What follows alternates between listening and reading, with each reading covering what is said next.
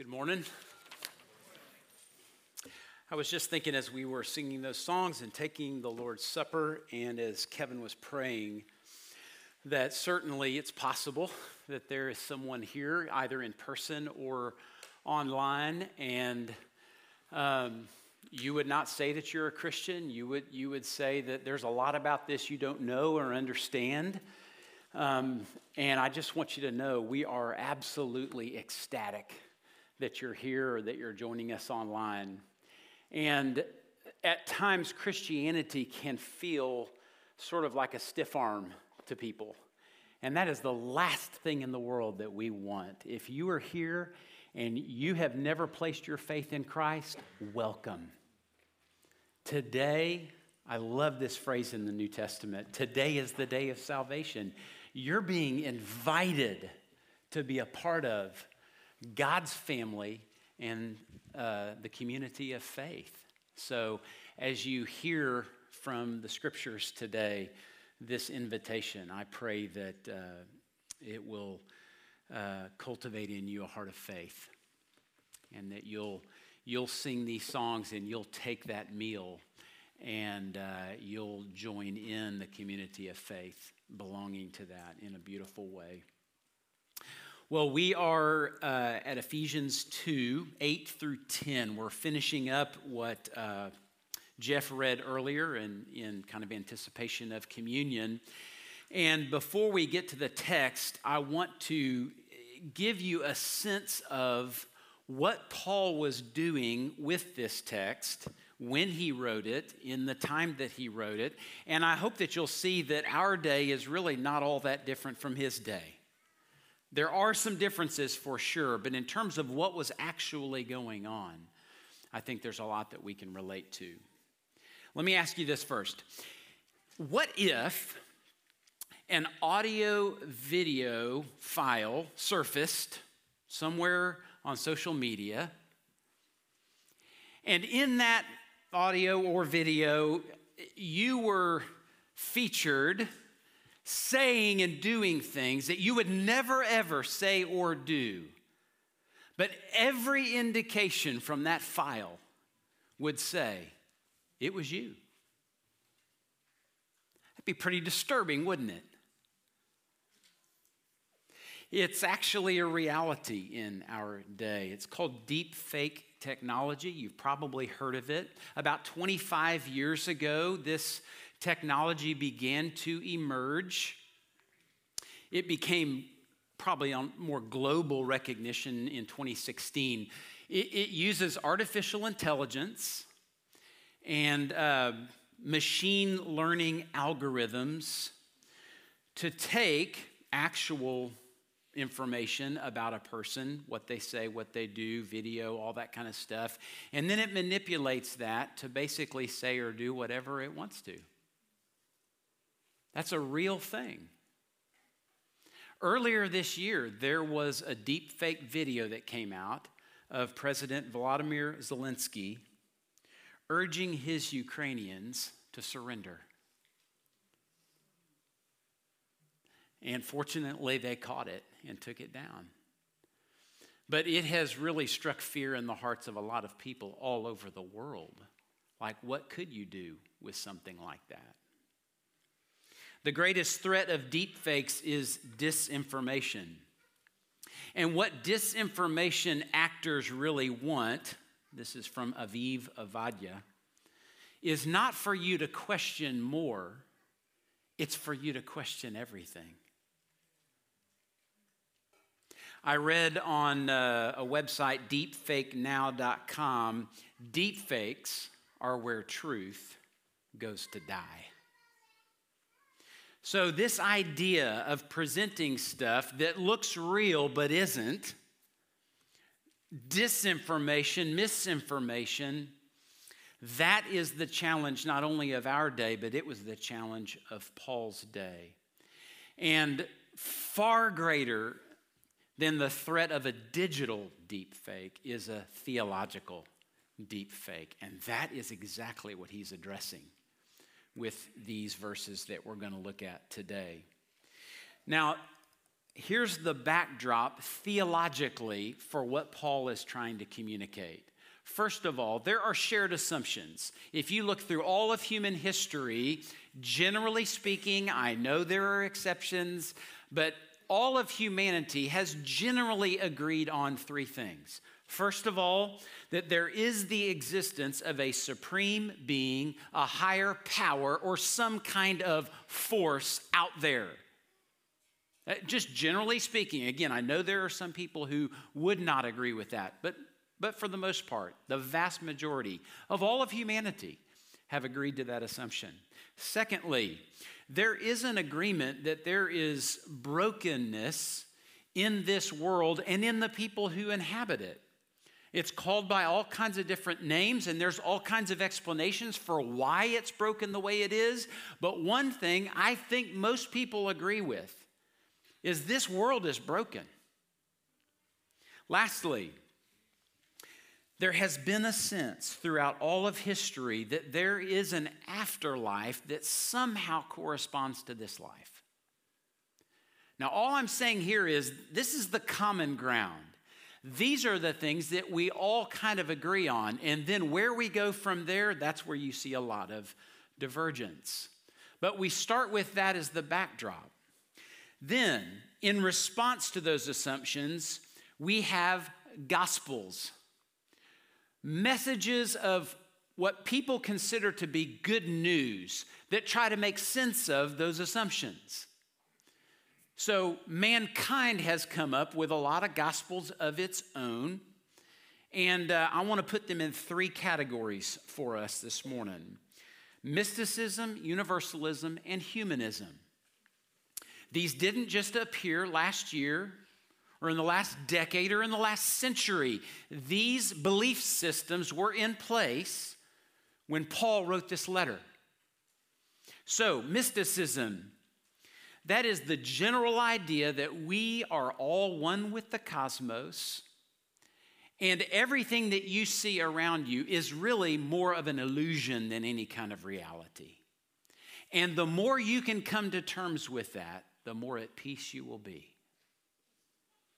So for mysticism, there is no person, either here or there. Secondly, universalism.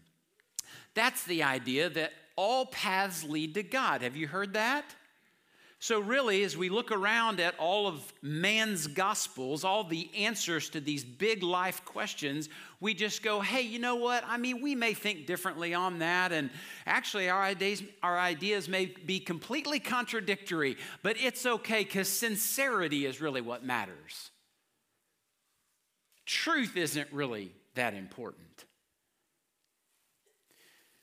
Now, in light of the brokenness that we all agree upon, the problem with universalism is there's no justice. Like, what do you do with what's wrong with the world? Universalism says, it'll all be fine. Don't worry about it. Lastly, humanism. That's the idea that, generally speaking, we are good people, and so just be a good person. Just do your best. Just be moral. Just be kind. Just be ethical. And if you'll do all that, you'll be okay. The question is, how good does anyone have to be? Can anybody answer that question? The problem with humanism is there's no assurance. Now, man's gospel, according to Paul, is energized, remember this from the beginning of chapter 2, by the Spirit at work in the sons of disobedience. We didn't just come up with all this on our own.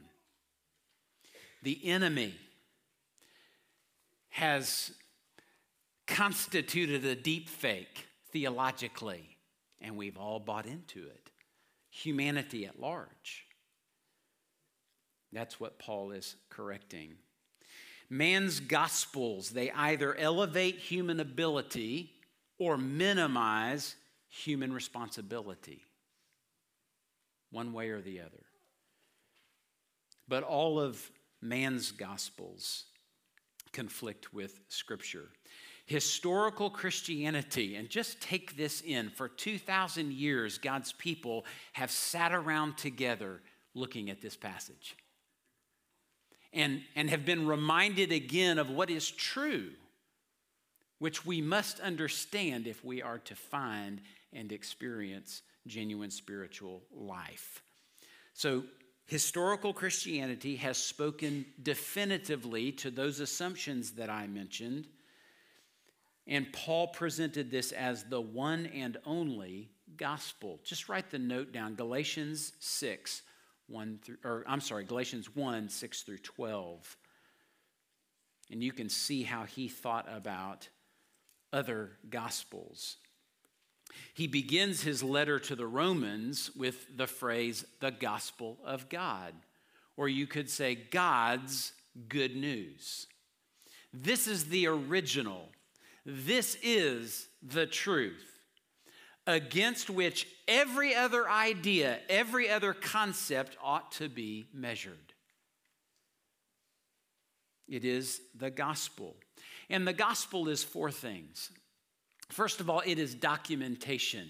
It records literal history, things that actually happened. There were people there, people who saw it, people who experienced it. The gospel records that.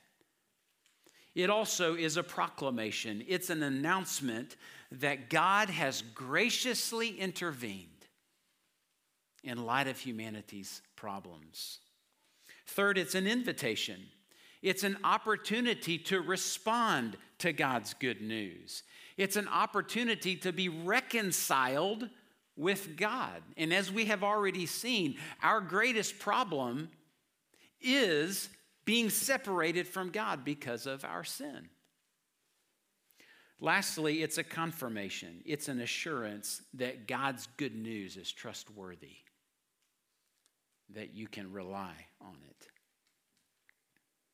Our passage this morning, just these 3 verses, is one of the greatest summaries of the gospel that we have in our New Testament. It is a cornerstone of our understanding of what salvation is all about.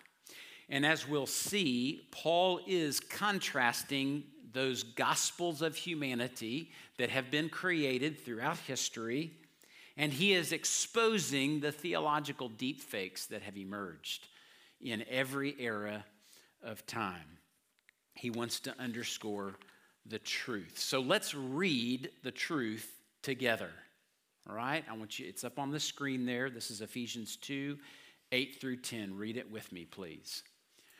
For by grace you have been saved through faith, and this is not your own doing. It is the gift of God, not as a result of works, so that no one may boast.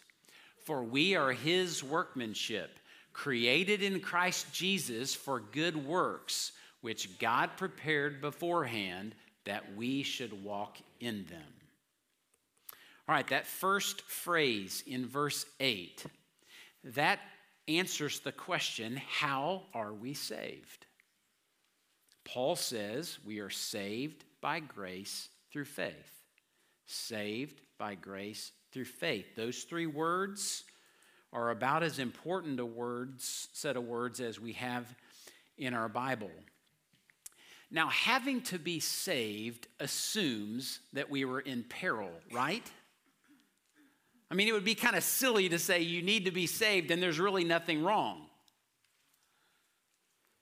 Paul explained that we were spiritually dead, that we were striving for life apart from God, looking for life in all the wrong places and doing it independently. He said that we were by nature children of wrath. That's judgment. That's consequence for rebellion or defiance against God. That is the true condition of humanity. And if we minimize that in any way, if we dismiss it, excuse it, neglect it, then we are leaving whoever it is we're talking to, or if we think that about ourselves, we remain in the peril of this passage.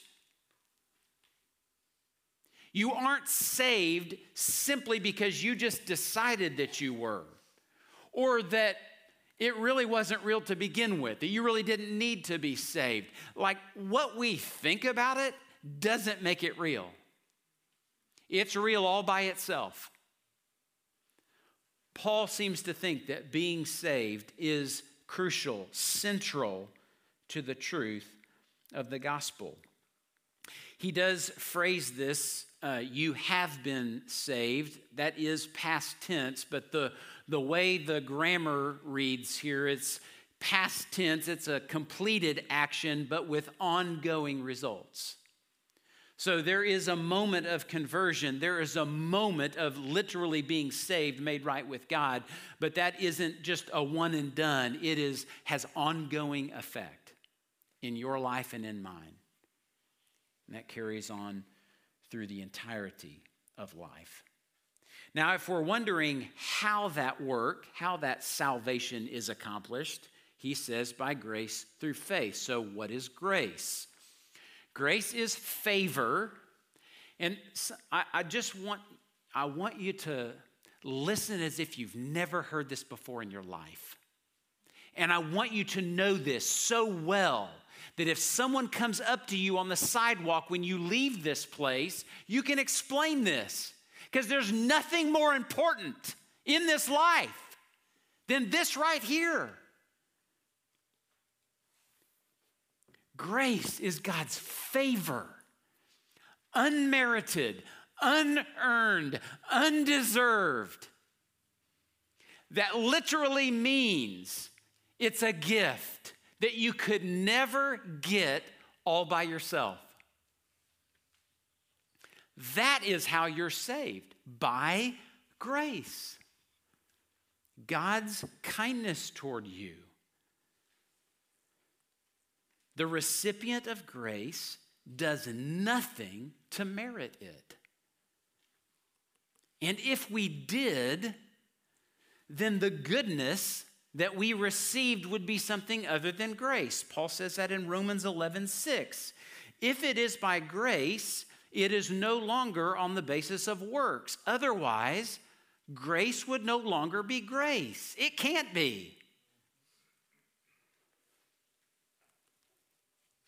I think it's difficult for all of us to really grasp and appropriate this idea of grace. And I think it's because there is so much ungrace around us.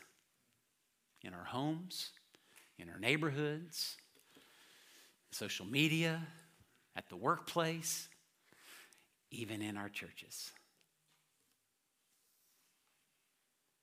I think we naturally project the ungrace that we have experienced throughout our lives on God. I don't know if you've seen Marvel's recent film, Thor, Love and Thunder. It's interesting how the gods are portrayed in that movie. They are self-absorbed and debaucherous. The villain in the film, he's called the God Butcher. He's basically going after and giving the gods what he thinks they deserve because they let him down. Doesn't that sound familiar when you think about the world's view of God? Can't trust him. He's a control freak. He's fickle. He's just really all about himself. That's the deep fake of the world as it relates to God's identity. I heard a song years ago by Skillet called Savior, and there's this beautiful line in there. It says, "It's time to redefine your deiphobic mind." A.W. Tozer says, whatever comes to our mind when we think about God, that is the most important thing about us. So what do you think about God? And where do you get your information? He is gracious. Philip Yancey, in his book, What's So Amazing About Grace, says, grace means that God already loves us as much as an infinite God can possibly love. That means certainly God is holy. Certainly God is just. He will exercise wrath against sin. But all of those who have trusted in him, he can't love you any more than he does right now. I would even say that, John 3:16, God so loved the world that if you're an unbeliever today, he loves you. He wants you to know that he loves you. And he wants you to cry out to him, to exercise his love toward you for your benefit. That's really the catch of this. No one experiences the full extent of God's love without asking for it. That's what it means to be saved by grace through faith. The faith is the asking. St. Augustine said this centuries ago, God gives where he finds empty hands. It's a beautiful picture. Faith is our way of asking God to love us his way. Not our way, not on our terms, his way. That's all that faith is doing. It's finally surrendering and saying, I've been trying and failing. God, will you do for me what I cannot do for myself? That is a heart of faith. Now, faith is something we all possess. I would describe it this way: the combined intellectual understanding of, agreement with, and trust in an object of some kind. You've probably heard the illustration of a chair. You can look at the chair, you can say that's a chair, you can say I think that chair is meant to be sat in. I think if someone sat in that chair, it would probably hold them. You can say all of that and not express an inch of faith in that chair. Faith would mean you have to sit down. There is saving faith and there is futile faith. Saving faith is placing faith in the right object, the only object that can save you. Faith placed in anything else, including ourselves, which is where we usually put it, that's futile faith. That's faith that leads to death. And that's how it's presented in the scriptures. Habakkuk 2:4, which is also repeated in Romans 1, Galatians 3, and Hebrews 10. The righteous shall live by faith. That means that the righteous gain life through faith, and they live life through faith. The unrighteous, on the other hand, die by their faith in themselves. They have decided they know better than God how to find life. In our spiritual deadness, we place our faith in something or someone other than God. Faith in any object other than Christ is dead. It can bear no fruit. It is futile. Salvation comes by grace when God becomes the singular object of our faith. That's what that first phrase in Ephesians 2:8 is telling us.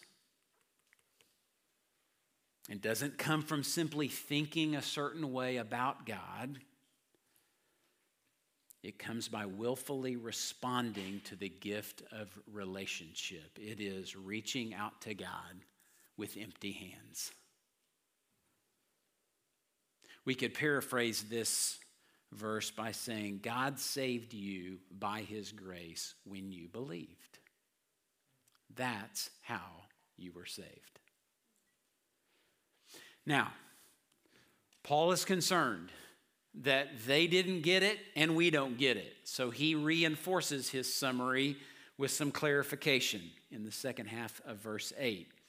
This is not your own doing. Just in case you didn't get that whole saved by grace through faith thing, he says, this is not your own doing. It is the gift of God, not as a result of works, so that no one may boast. Point 2 in your outline, you were not only saved by grace through faith, you were saved from the consequences of your best efforts. See, we tend to think we're saved from our worst failures, and that is most definitely true. But that's not usually where we get hung up. It's easier to say, I really blew it. It's a lot harder to say that even the best stuff that I have produced in my life is worthy of condemnation. Even our best falls short of God's holiness, God's perfection, God's magnificence. Our best efforts still declare our need. I tried to sort of paraphrase this statement just to be absolutely clear about what Paul is saying. So let's put it all together. For by grace you have been saved through faith, which is to say, that's the and, your salvation, that's the word that this is pointing back to. Your salvation, that's the big concept that Paul is trying to get at here. So, for by grace you have been saved through faith, which is to say, first of all, your salvation is not your own doing. You literally contributed nothing. Some ways that ought to be freeing because there wasn't anything to mess up, right? Performance is not the issue. Your salvation is not your own doing. Your salvation is the gift of God. That tells you a whole lot about him. Also, your salvation is not a result of works. Just as if you didn't get that whole, it's not your own doing, it's not a result of works. We're going to talk more about works in a little bit. So that no one can take credit for their salvation. That is important to God because God alone can give life and no one else, nothing else.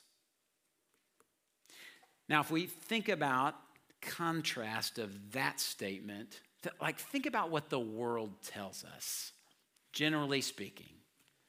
You're not that bad. Come on. Don't be so hard on yourself. Actually, you're pretty good.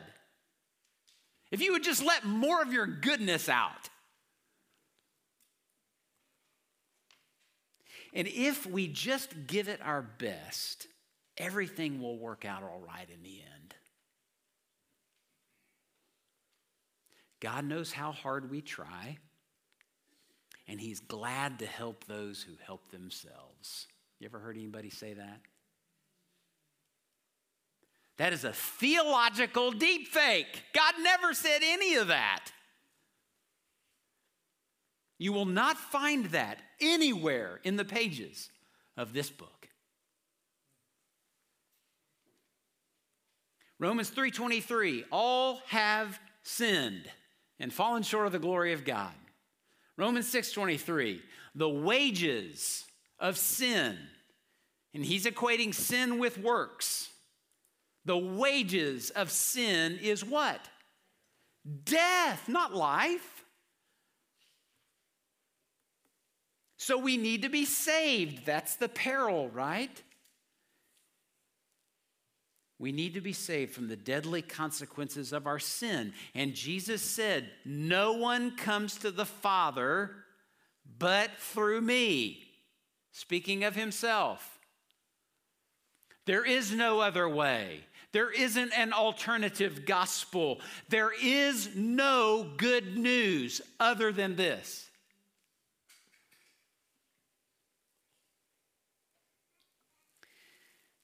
And in line with this idea of being saved from the consequences of our best efforts, I think Paul is saying that the wages of our works, regardless of how good they might be, are no better than that of our sin.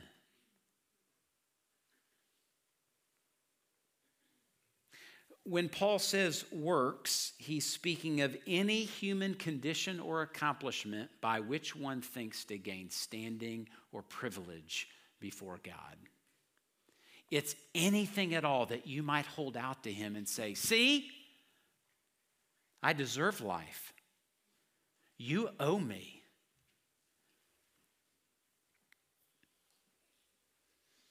It's sobering that not only were our independent works inadequate for gaining salvation, but they were adequate cause for our condemnation.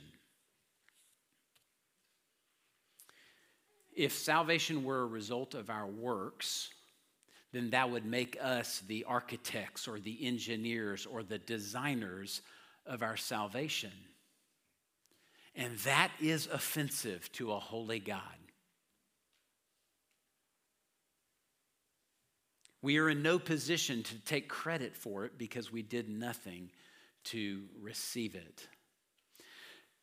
To somehow take credit for the greatest gift ever given is to discredit the unspeakable cost of that gift and the incalculable kindness of the gift giver.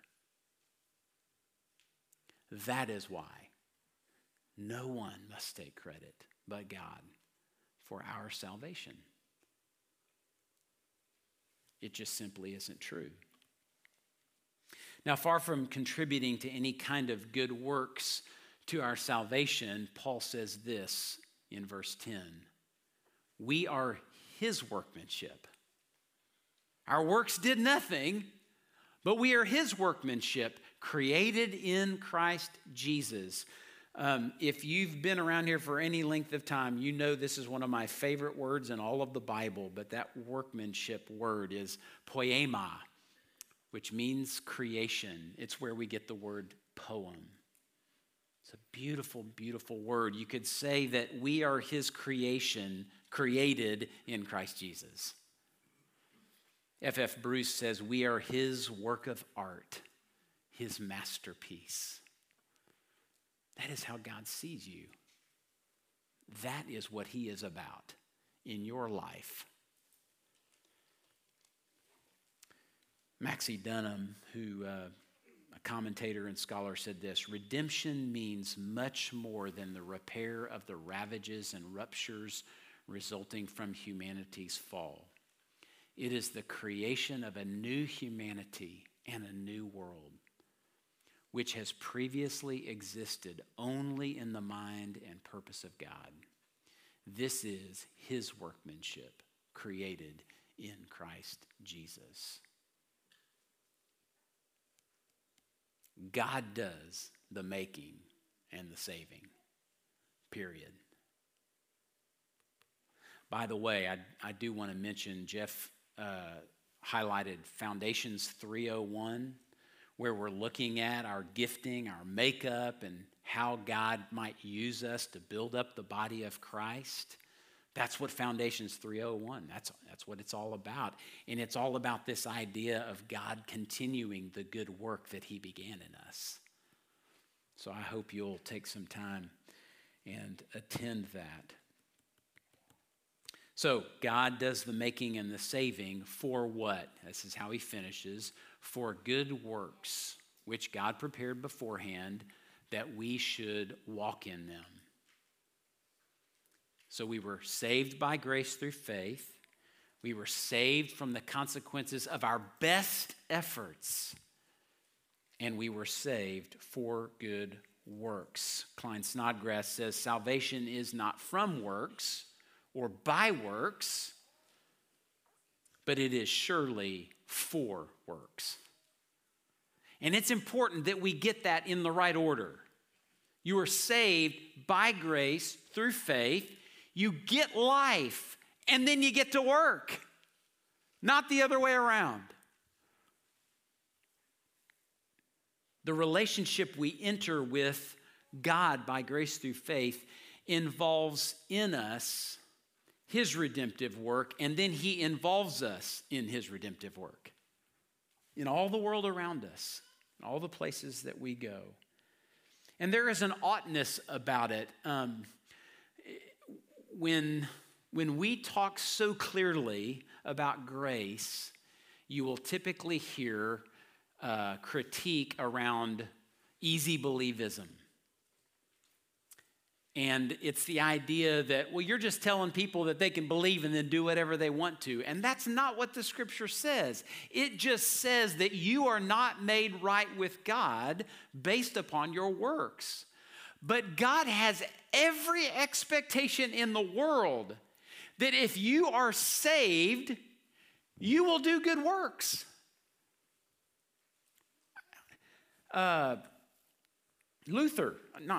Calvin, one of those guys. This is a great phrase. Faith alone justifies, but faith that justifies is never alone.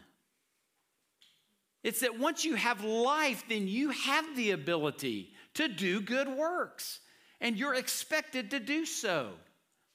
And if you don't lose your salvation. Here's what happens. The Father disciplines those whom he loves. He's going to get in your grill, and he's going to help you grow up, and he's going to help you make the good works of the kingdom a priority in your life. That's what he does with the children whom he loves. Works cannot produce salvation, but they are truly the byproduct of salvation.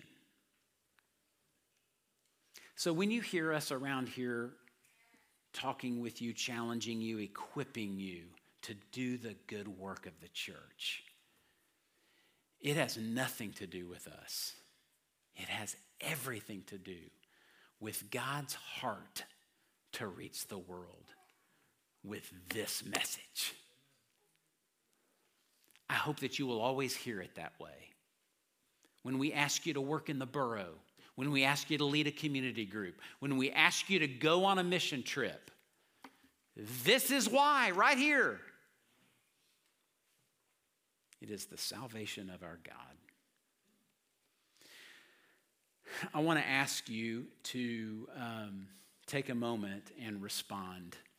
We always ask the question, so what? Like, what does this matter? How do I apply it to my life? And I want to ask you to do something very specific. This is going to sound a little old school, but so be it. I want to ask you to bow your heads, to close your eyes, to focus intently upon the Lord, be attentive to him. You have heard the gospel today. And it offers you an opportunity to respond. So, as I said earlier, whether you're here or online, you may have never, ever, ever trusted in this truth, trusted in Christ for the forgiveness of your sin. And so, if that is the case, I want to invite you to come to God with empty hands and ask him to do for you what you could never do for yourself. Agree with him that you are a sinner and in need of forgiveness. And then thank him that he sent his son to die in your place so that you could be made right with God. You can ask him today. And we are promised everyone who calls on the name of the Lord will be saved. Some of you have drifted. That could look like 1,000 things, but the gospel is good news for you. Because it means your drifting didn't cause you to lose anything except the beautiful life that God has for you as a person of faith. So your response to the gospel might be to ask God to renew your walk of faith today. Not to give you salvation again, but to help you walk in newness of life, the life that you already have. And then lastly, there are some of you who you're walking in faith and looking ahead, and perhaps you might ask God to show you the good works that he has for you. To get in the mission, to be about helping others learn the gospel of God. I loved that we sang this lyric, "Here's my heart, Lord, take and seal it for thy courts above." What a great prayer. Take a moment, respond however you see fit, and then I'll pray for us.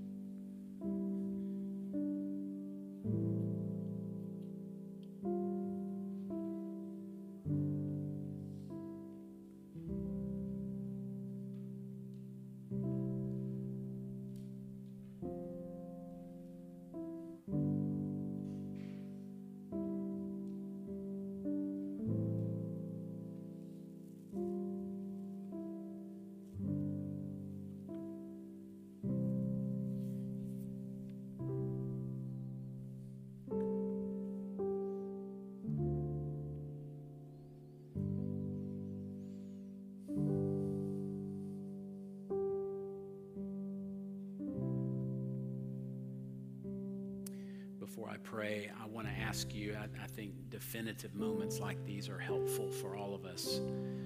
But again, nobody's looking. This is just between you and the Lord. But if you asked Christ to save you today, would you just pop your hand up?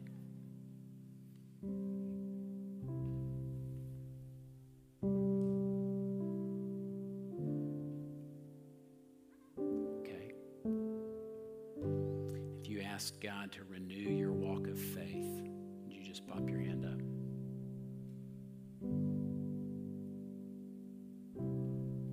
Awesome. And those of you who prayed that God would show you the good works he has for you, would you just pop your hand up? Awesome. Beautiful. Let me pray for us. Father in heaven, you are so good, better than we could ever imagine. But I thank you that you do give us glimpses of your goodness. Thank you for the grace gift of salvation. Thank you for the gift of your Son. And Lord, whether we have received that gift for the first time today, or whether we are renewing our heart toward that gift today, Lord, would you do a great work? Would you help us to walk in newness of life today and every day after until you return? And then, Lord, would you use this church as a megaphone for this beautiful gift of salvation that you have made available to humanity? We thank you for that. We pray that in Christ's name. Amen. Amen.